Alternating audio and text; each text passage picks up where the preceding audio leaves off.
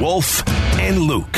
98.7 FM, Arizona's sports station. He played tackle in the NFL for more than a decade.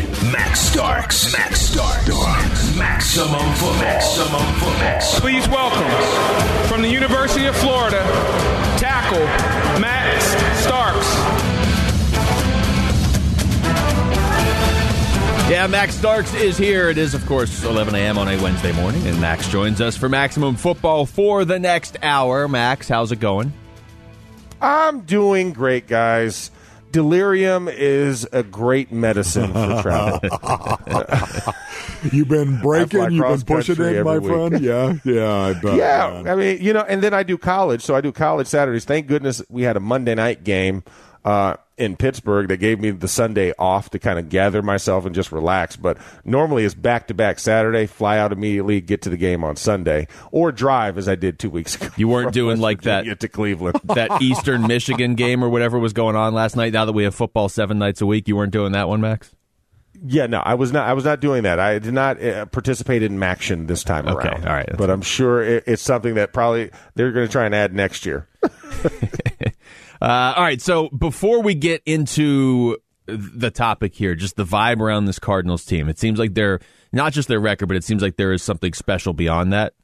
I'm going to apologize to you ahead of time, Wolf, because I haven't heard this, but I'm guessing it's going to be infuriating. This is Max Kellerman from Keyshawn, J. Will, and Max this morning. I'll just play it. What's scary about the Cardinals is their one loss came to a Packers team who was playing on a short week and all that, and the Cardinals were at home, but the Cardinals were also playing on a short week. Like, they haven't really, in a normal week, lost a game yet. And then they just won on the road in the division without their quarterback or their best receiver. The Cardinals, the evidence of this year so far says the Cardinals are the best team in football. I don't believe it. I think the Packers at full strength maybe, but the evidence says the Cardinals. Right, that wasn't as bad as I thought it was, but if the evidence shows you that the Cardinals are the best team, why don't you believe it? But doesn't that summarize essentially what you've been saying for about 4 weeks, Wolf? Of people look at this and they're like, wow, yeah, they are the best team, but they can't be the best team. That is stunning to me right there, that somebody would say that. The evidence says the Cardinals are the best team in the league.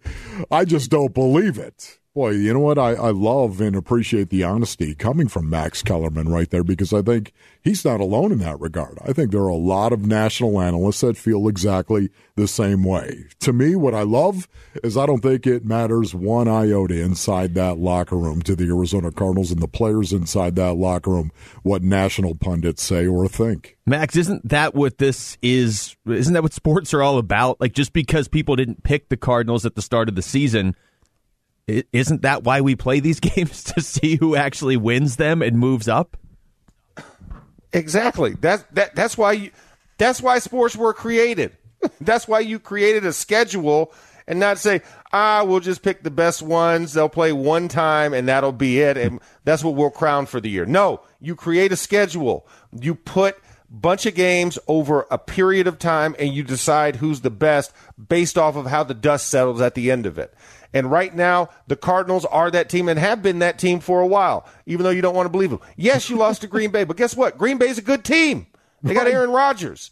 Yes, they didn't have their receivers. Well, DeAndre wasn't playing either. So, and we lost our tight end a couple weeks ago. But at the end of the day, this team shows you they don't need Kyler to win every game, which is the maturity and the jump from last season.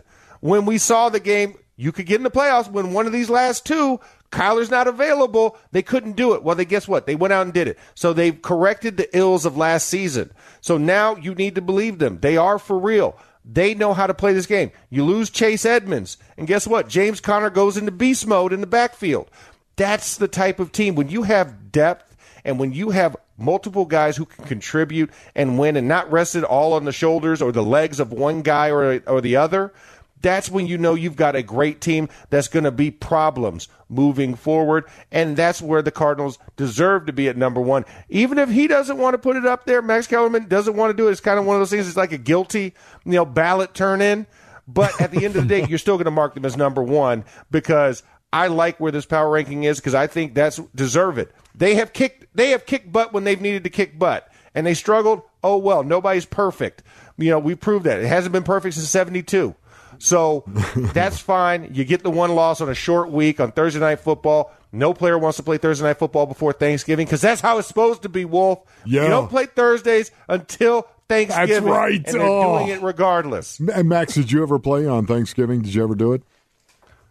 This is a sore subject. Do we have a couch? No. Oh, my goodness. Really? Hello? What happened here? No. I stumbled onto something? Yeah, no. So I always, when I set my mind for my goals in my NFL career, two of the things I wanted to do, I wanted to play on Thanksgiving, and I also wanted to play overseas. Okay. For a game. You did both? I wanted to go play an international game.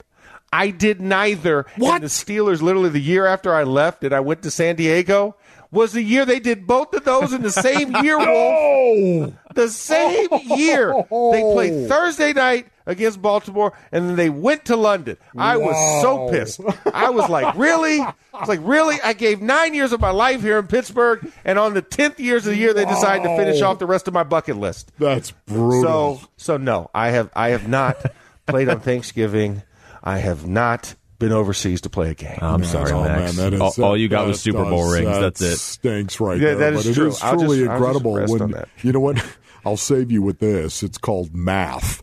That's the thing that blows my mind. Just the fact that all of these pundits, when he says the evidence is there, I just don't believe it.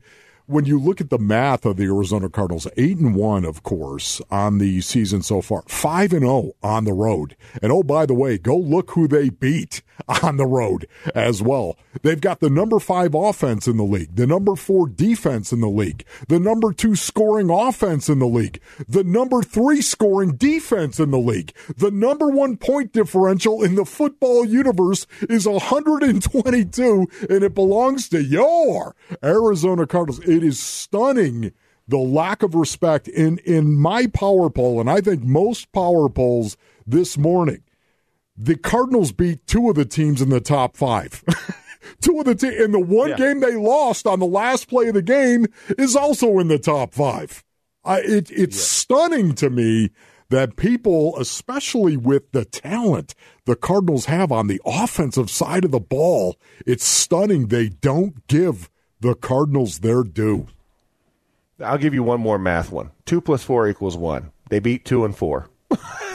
Yes. That's why they're number 1. Yes. If we were in college football right now, this team would be sitting at number 1 in the college football playoff rankings. You know, I mean, that's just kind of how we're playing. And like you said, you rattled off all those top 5 positions. It's like it's a no-brainer. It's like, is everybody nearsighted all of a sudden? You can't see the writing on the wall. You got to walk up to the wall and read each letter. I don't see who is better than them. And the team that they think is on the rise does not have their main engine, which is Tennessee. They beat them with a full tank of gas, Derrick Henry. Right. Yeah. And so it's like, well, who are you going to put there? Why are you reluctant? Who's the reluctant choice for this game? Because Green Bay just lost another one. Yes, granted, without Aaron Rodgers, but it was ugly. Jordan Love looked terrible, or muy terrible in Espanol.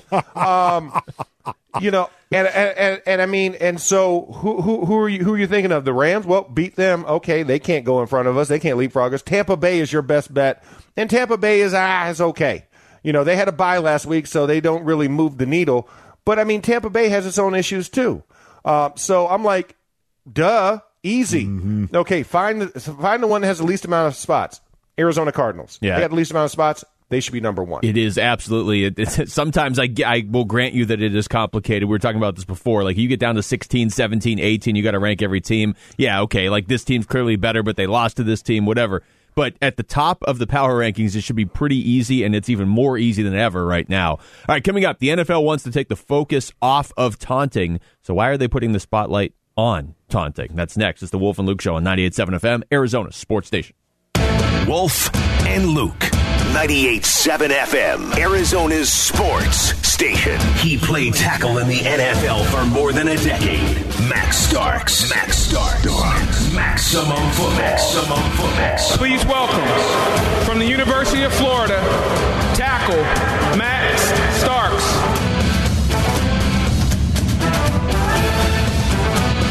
All right, we got Max Starks here. Max, I have to ask because a lot of people are tweeting into the show asking me to ask you this. You don't even know what the question is. Yeah, yet. exactly. Hang in there. I know. Here's the thing. I don't know what you're going to say verbally, but I know what you're going to ask. Go ahead. I can pretty much guarantee you don't in this case. I don't know how this conversation started yesterday. Yeah. So Wolf can give you the background, but I'll just ask you how messed up are your fingers? Oh gosh. Okay. Yeah, that was a complete left field. My fingers. I mean, you know what I'm talking about, Max, right? Yeah, a lot of offensive linemen have some really messed up. My thumbs fingers. are good. My thumbs are good. Okay. Does that count? That's fingers, right? Yeah, but every other one has a fracture in it. Okay. Oh, wow. How about that? See that? Wow, I mean, Wolf is every right. other one Okay. has a fracture in it. Okay, but they're not messed up, though, right, Max? Like, some guys walk around and they still have the perpendicular. I don't have the Brian Baldinger, pinkies. Okay. That's what you're asking. All right, I don't good. I don't have Baldy's pinkies. But there's a lot of guys who still have that, right? A finger that is messed yeah. up on a hand.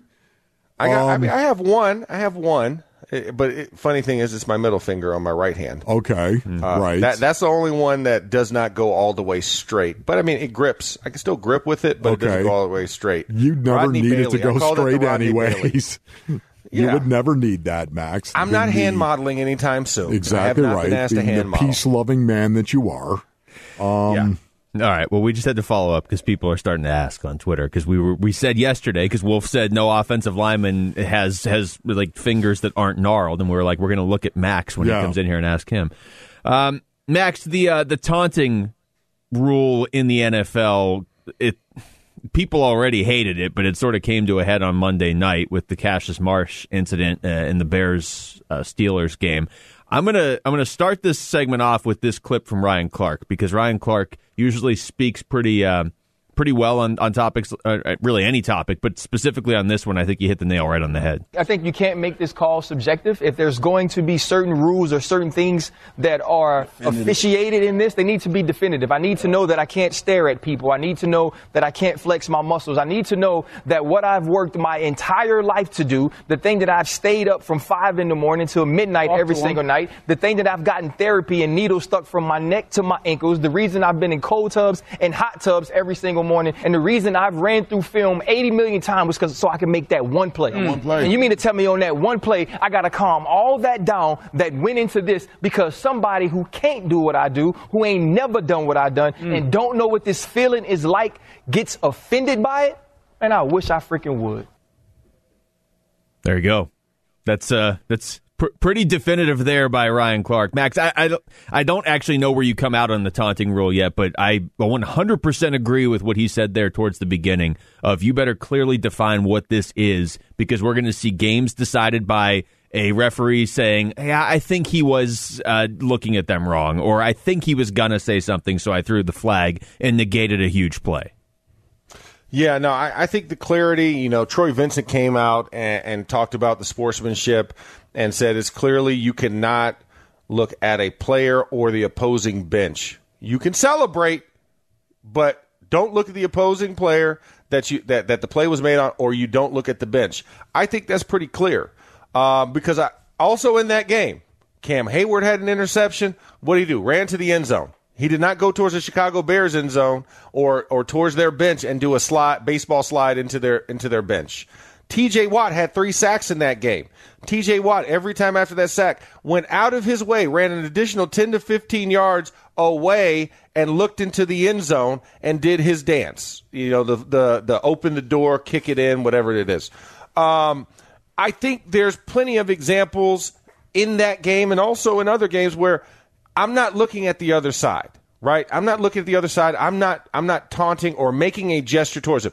What Cassius Marsh did, and listen, I get it. He got cut 2 months ago, right? Got cut at the end of training camp from the Steelers. As a guy who wants to exact revenge on everybody that has scorned me, I feel Cassius Marsh.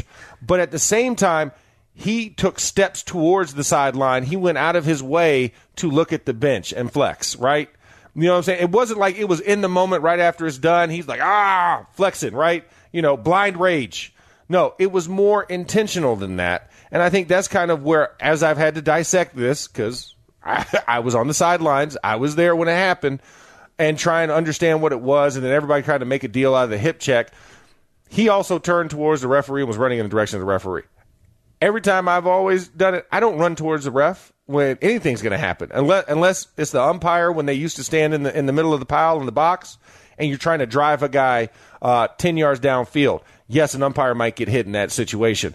But there was the little bit of extra, and that's what I think was why it got flagged.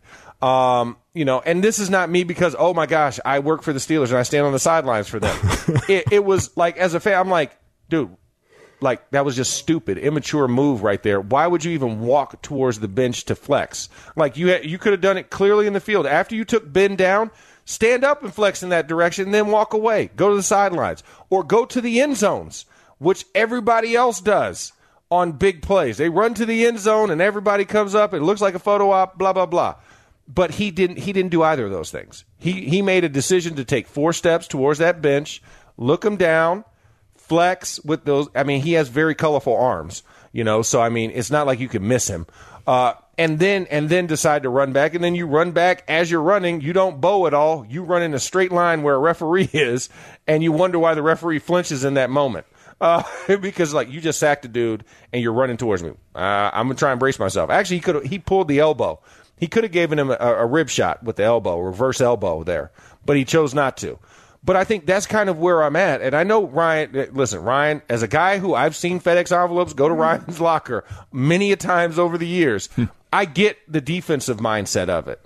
But trying to be as objective as possible, that's where I think you do have to make that judgment call. Like, okay, he took a couple steps towards that bench. He's clearly got his back and his nameplate. I can read it because he's looking directly at that sideline, making his gesture.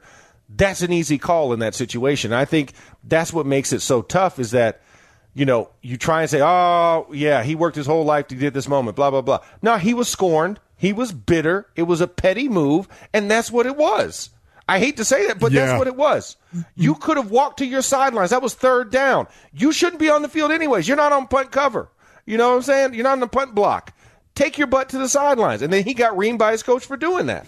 Yeah, for me, once again, Max, I will tell you, I agree with Ryan Clark and what he is saying in regard to they have to be more definitive in what it is that they're gonna call taunting and what isn't going to be taunting. Now, the walking towards the sideline, the opposing sideline, and gesturing, I mean, okay, I get that as a taunt, but there are so many other calls that have gotten hit with taunting that I didn't think were appropriate. I really did not. And the danger here is the fact the NFL, with all of this gambling that is going on right now, the NFL is going to open itself up to a huge wound, metaphorically speaking, if in fact this continues to me, because making it subjective to a referee, you're going to get a taunting flag that suddenly changes the course of a game, changes the outcome of a game from a gambling perspective. There's going to be a lot of heat that's going to be brought down on the league if they don't get this ironed out, and they need to get it ironed out, in my opinion. Well, and I completely agree about that. I think that you have to be uniform, but I think as we have so many different crews, so will those perspectives be skewed. And as long as we don't have an oversight for referees, right? We don't get referee grades, and they don't get scored. They don't get FedEx envelopes sent their way when they mess up a call. They kind of operate with impunity. That's what you're going to get, because you can't make every referee see it the same exact way. Some guys are looser with flags. Some guys are tighter with flags, right? Tony Correnti coming into that game has thrown the 3rd fewest flags of any NFL crew. Like, they had that type of record, and you saw he threw 17 flags in that game. Mm-hmm. So it's one of those things where you kind of know when you look at the referee, you're like, it's going to be that type of game. You know that there's certain guys, so there's no uniformity. I think that's where you kind of have to say, where's the oversight for the refs? Where is the oversight in general to keep it as uniform as possible? And until we have that, we're going to continue to be subjected to this. And yet, for right, wrong, or indifferent, that's just how it's going to be until they have a referendum for them or make them full-time employees to where they have that accountability. Yeah, I'd love to talk to you about Tony Corrente. We have no time, though. Text us your thoughts to the FanDuel text line at 620 right now. Coming up, Sam Darnold is injured and out for Sunday's game against the Cardinals, which means the Cardinals will have more experience at quarterback no matter who is under center than their opponent on Sunday. That's next. It's the Wolf and Luke Show on 98.7 FM, Arizona's sports station. Wolf and Luke, 98.7 FM, Arizona's sports station. He played tackle in the NFL for more than a decade. Max Starks. Maximum football. Please welcome, from the University of Florida, tackle Max Starks. All right, well, in case you missed it, the Cardinals will not be facing Sam Darnold this weekend. I don't know if this is better or worse for the Cardinals, but they will be facing P.J. Walker. Sam Darnold is out for a while. Was it a fractured shoulder, which sounds... scapula, as a matter of fact. Painful. Yeah, painful, not great. We're seeing more and more of this, and that's to be expected. You get deeper into the season, you're going to see more and more backups, Max. We've actually seen the backups have a pretty good amount of success, at least over the last couple weeks. Let's start there, since we haven't got to talk to you about this. Colt McCoy's performance in last week's win over San Francisco, when you spin that forward and you look and you say, okay, maybe Kyler Murray isn't 100%, does what Colt McCoy just did and the fact that the Cardinals picked up a win in that game too give you a little more leeway to say, I may go with Colt one more week? Yeah, I think you have to, because Colt did the job. He did the job he was asked to do, and I think that he did it in a fashion that let us know that this Cardinals offense is in a position where they can wreak havoc, and they don't need Kyler to do it. And the defense is at a place where they feel good about themselves, where they can have a controlling, dominating type of performance of their own. So I really like where this Cardinals squad is. And I think it doesn't matter who lines up at center. I mean, Carolina right now, for that 3-0, let's just, boo. Yeah. Whew. Blow it in the wind, right? Because it is no longer the Cardinals that are the Carolina Panthers you think they are. And Arizona's just in such a good place. I keep saying, with the depth that they have, they can sustain those type of injuries, whether Kyler plays or doesn't play, DeAndre plays or doesn't play, because Christian Kirk has stepped up. We see what Colt McCoy can do, and this offensive line is playing some of its best team ball. They just need to cut down on some of the pressures on Kyler. But this squad is really primed and ready, and I like the way the schedule is shaking out for them. Yeah, there's no doubt about it, Max. You look at the Carolina Panthers and you watch them play offensively in particular. They're a mess. Their defense is actually scrappy. Offensively, they are a complete mess with that offensive line in particular. But I want to ask you about Robbie Anderson. Did you happen to see Robbie Anderson walk by Sam Darnold on the Carolina Panthers sideline after he threw a pick? Did you happen to see that, Max, that cut? I did not see that. I'm going to have to go through my Twitter feed. I'm serious. Just Google it, man, and you'll bring it up. Robbie Anderson walks by him and yells at Sam Darnold. Okay. And I have to tell you, Sam put his hat on, lowered the brim, and turned around and never responded to him. Ooh. I just saw it. Did you just see it? Okay. Yeah, I just saw it. Your gut reaction to that right now, this is one of the reasons why I think it might actually be a good thing for the Carolina Panthers to put P.J. Walker in there. Yeah, this is one of the things. You don't want your wide receiver and quarterback having that type of exchange. That's the optics alone are horrible, because here's the thing. You want to see this squad try and succeed, right? You're always looking for what can I do to help my teammates? And right there, I don't see anything that helps the team in that moment. Be honest. And it seems like, because Robbie's had a rough year so far. Sure. You know what I'm saying? Like he hasn't hit the numbers. He came from New York to be with his quarterback, Sam Darnold, who he had success with. That's the other thing. He had success with him in New York. Now they switched venues, and it's like he's an afterthought in a lot of their scheme stuff. So I am just, not surprised by the season that's going, but that's got to be frustrating. And Sam Darnold kind of giving him the one-off look, like I don't even hear what's going on right now. Yeah, is rough, and that's why the Panthers are where they are right now. And I'm sure Matt Rule is probably thinking, you know what, I could have went back to college and got a really nice payday. Right. I like recruiting so much more than dealing with feelings. At Max, this moment. Yeah, so it's rough. I was going to say, too, you played a long time with Ben Roethlisberger, who didn't miss a ton of games, but how different is that sort of just that feeling around the team? Like, I would assume it's got to be a different approach when you know it's the backup, because you guys know as players, like, okay, we do trust this backup, or I don't know about this guy, but we have to make it look like we trust this backup. Well, I mean, that's what it comes down to. Listen, your favorite player on any team is the backup quarterback until he actually has to be the starting quarterback. To whom much is given, much is received. You've gotten to hang out with a clipboard and a hat and, your little one-way walkie-talkie. You're adjusting the volume on the side. You got a little earpiece in, listening to everything. Now you got to throw that helmet on, and now it's a different type of one-way walkie-talkie. He's calling in the plays to you, and you need to get this right. It's one of those things. I was blessed and fortunate, right? Because I had Byron Leftwich, I had Charlie Batch, I had Dennis Dixon, I had guys we knew, we had spent time together for years, and we developed that rapport. I was close with Charlie. I'm close with Byron, right? I think it has a different dimension, a different feel when the backup's in, because also everybody's rooting for him. That's also on that side of the ball. So you want to make it right regardless. Because you're like, man, you're in. Hey, let's do this. You're the reason we're going to win this game. Let's go out and do it. So it's more of a rallying cry when you get the backup quarterback in than oh my God, I don't know what's going to happen, unless it's a new guy that you got off the streets 2 weeks ago and got elevated from practice squad within that time and that was on the roster. When you have a guy that's been there, I think it does give you a little bit of extra oomph, and you want to go out and try and play your best ball with Well, I will say this, too. When the backup quarterback walks onto the field, every head snaps up, though. When he first steps into that huddle to call the play, his voice better not crack. And I've heard a backup guys. I heard a backup quarterback. Right. Yes. 34 gut.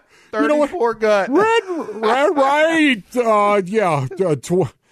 Man, I've heard that happen before, and I can tell you right now, it sends shockwaves through the huddle. Inspire a lot of confidence, no, that's for sure. Not. All right, we come back. The college football playoff rankings came out yesterday. Did they get the top four right?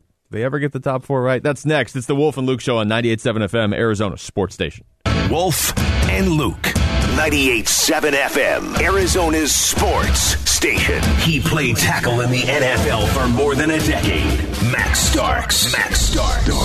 Maximum football. Please welcome, from the University of Florida, tackle Max Starks.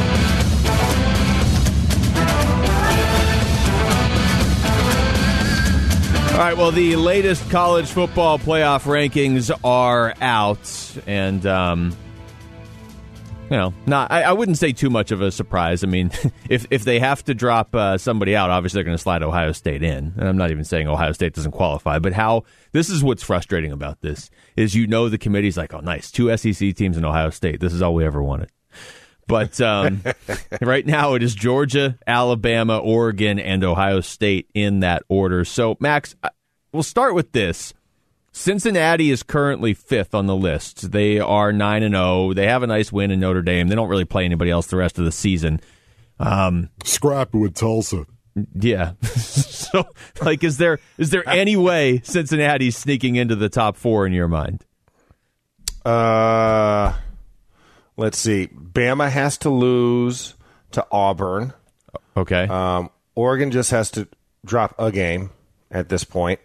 Ohio State will have to lose the Big Ten championship and then insert Cincinnati. So pretty much 3 blind mice have to find the cheese. Honestly, though, a gauntlet of cats. But you think Cincinnati? You think Cincinnati would move in if let's say Alabama loses and Cincinnati goes undefeated? I'm inclined to believe we're still going to see a 2-loss Alabama ahead of Cincinnati. I don't know. It depends on how Bama loses, right? And it can't be in the championship game. Right. You can't lose to Georgia. I think that one is a non-starter.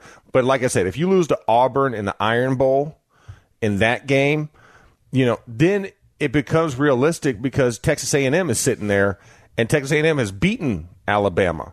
And then if they both have 2 losses, Texas A&M goes. And then Bama's idle.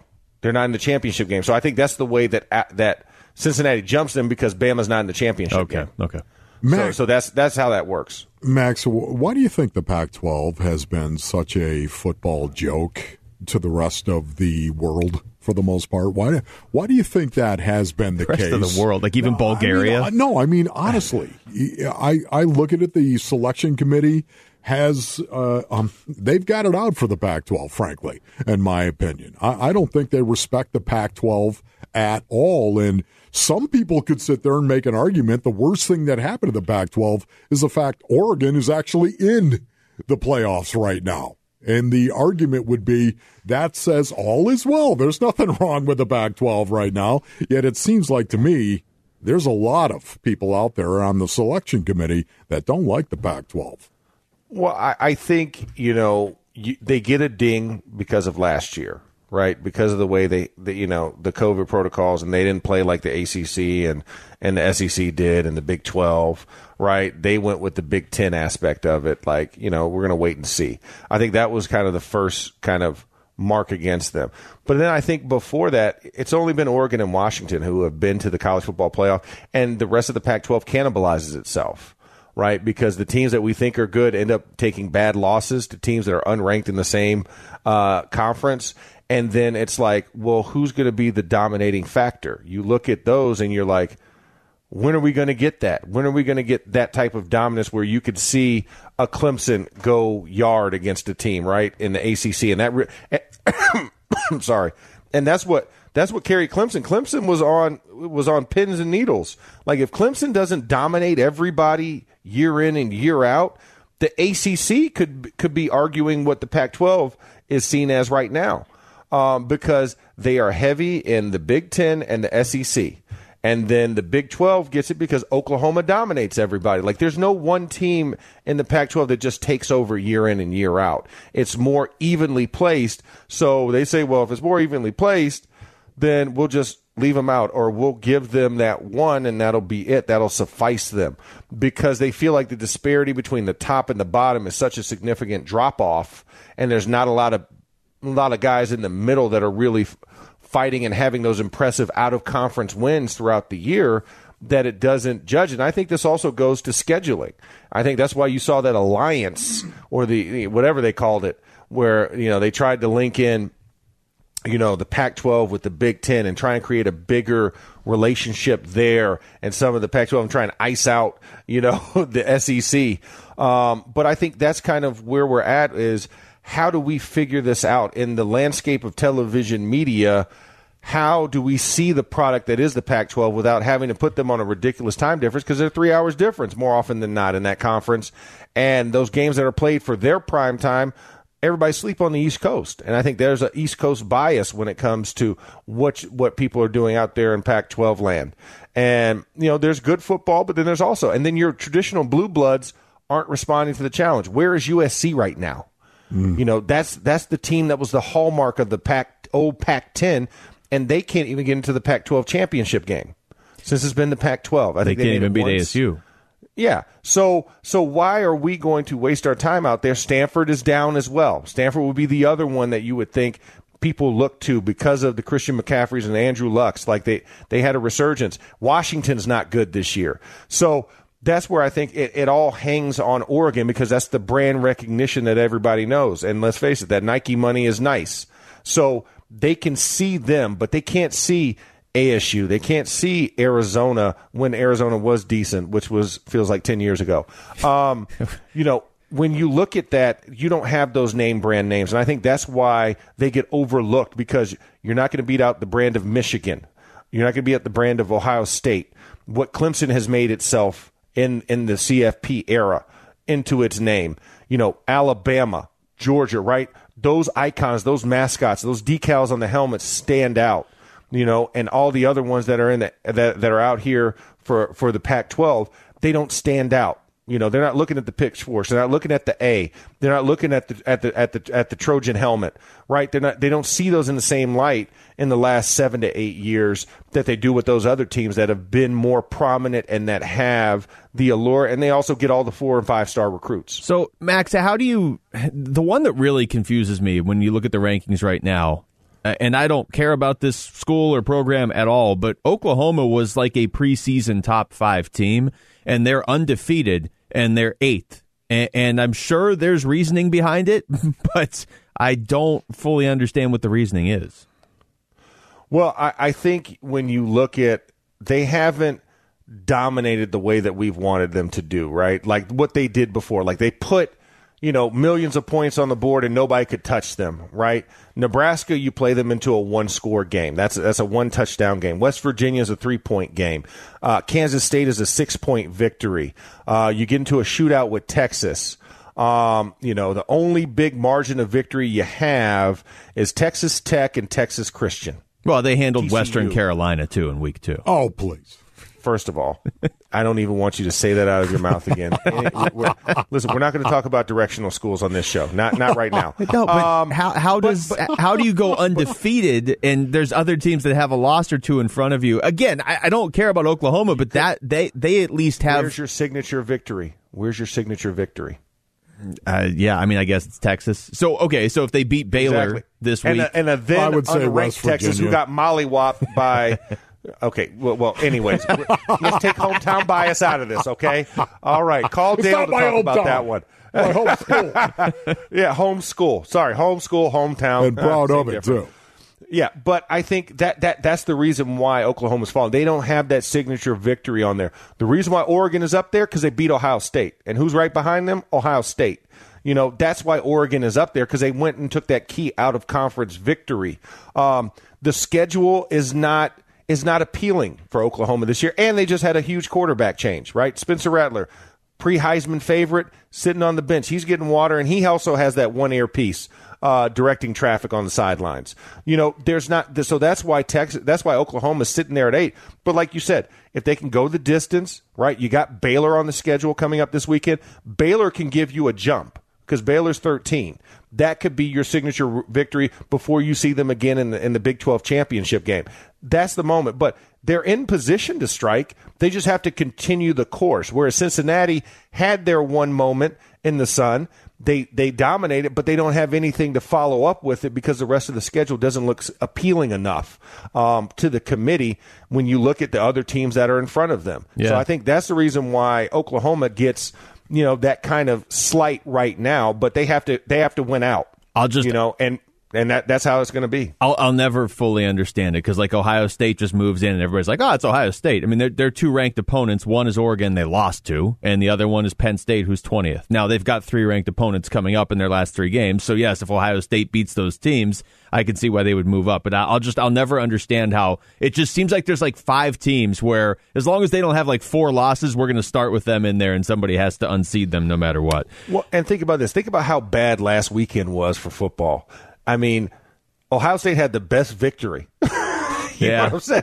Think about that. For as crappy as the results were for a lot of games, like Michigan State taking that embarrassing loss, like Ohio State was like, listen, we beat them by 9.